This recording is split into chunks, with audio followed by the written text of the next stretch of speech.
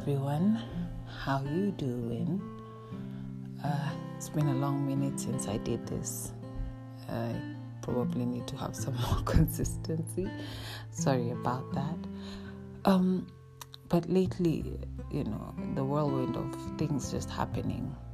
I was having some time today and just thinking how in life we tend to have, or rather how we have been raised to believe is, you do good things, you get points.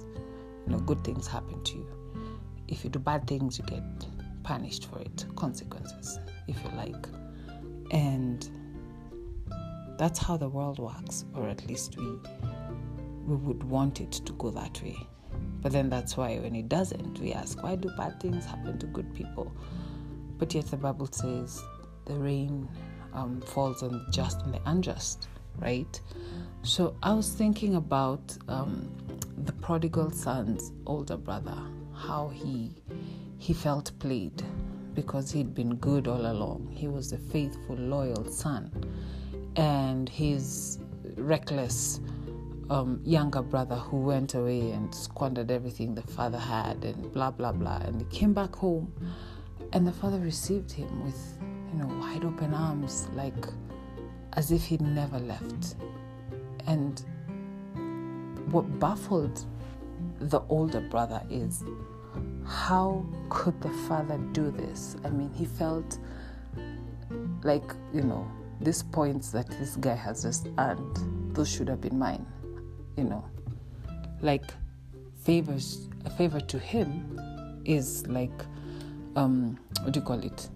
Like it's less on my tab, And sometimes I realize believers feel that way. I've been good, I've been giving, I've been tithing, I've been clothing the naked and feeding the hungry. So you feel as if, you deserve good things to happen to you. And when that doesn't happen, you get mad. You wonder why, And it's almost as if we do good as if we owe God. And here's the funny thing, whether you do good or you don't, whether you're serving or you don't, God still loves you.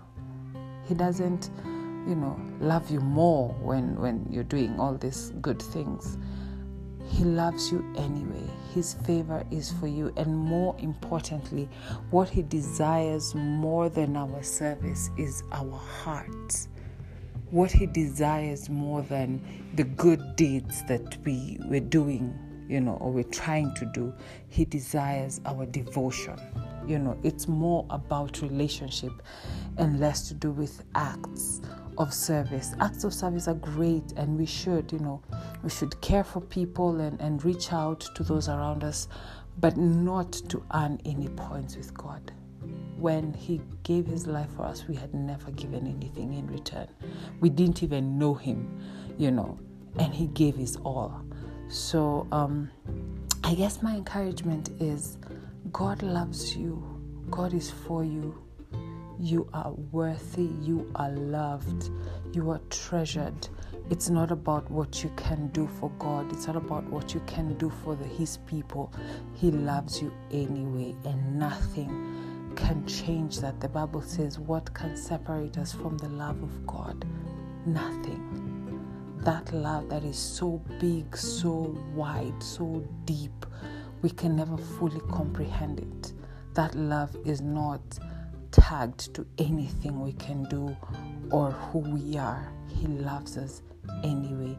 And that is, I guess that's my encouragement, that whatever you're going through today, whatever stage of life you're in, whatever season of life you're in, one thing remains: the love of God for you is immovable, is unshakable. He loves you as you are, and there is nothing you or anyone can do about it. God bless you.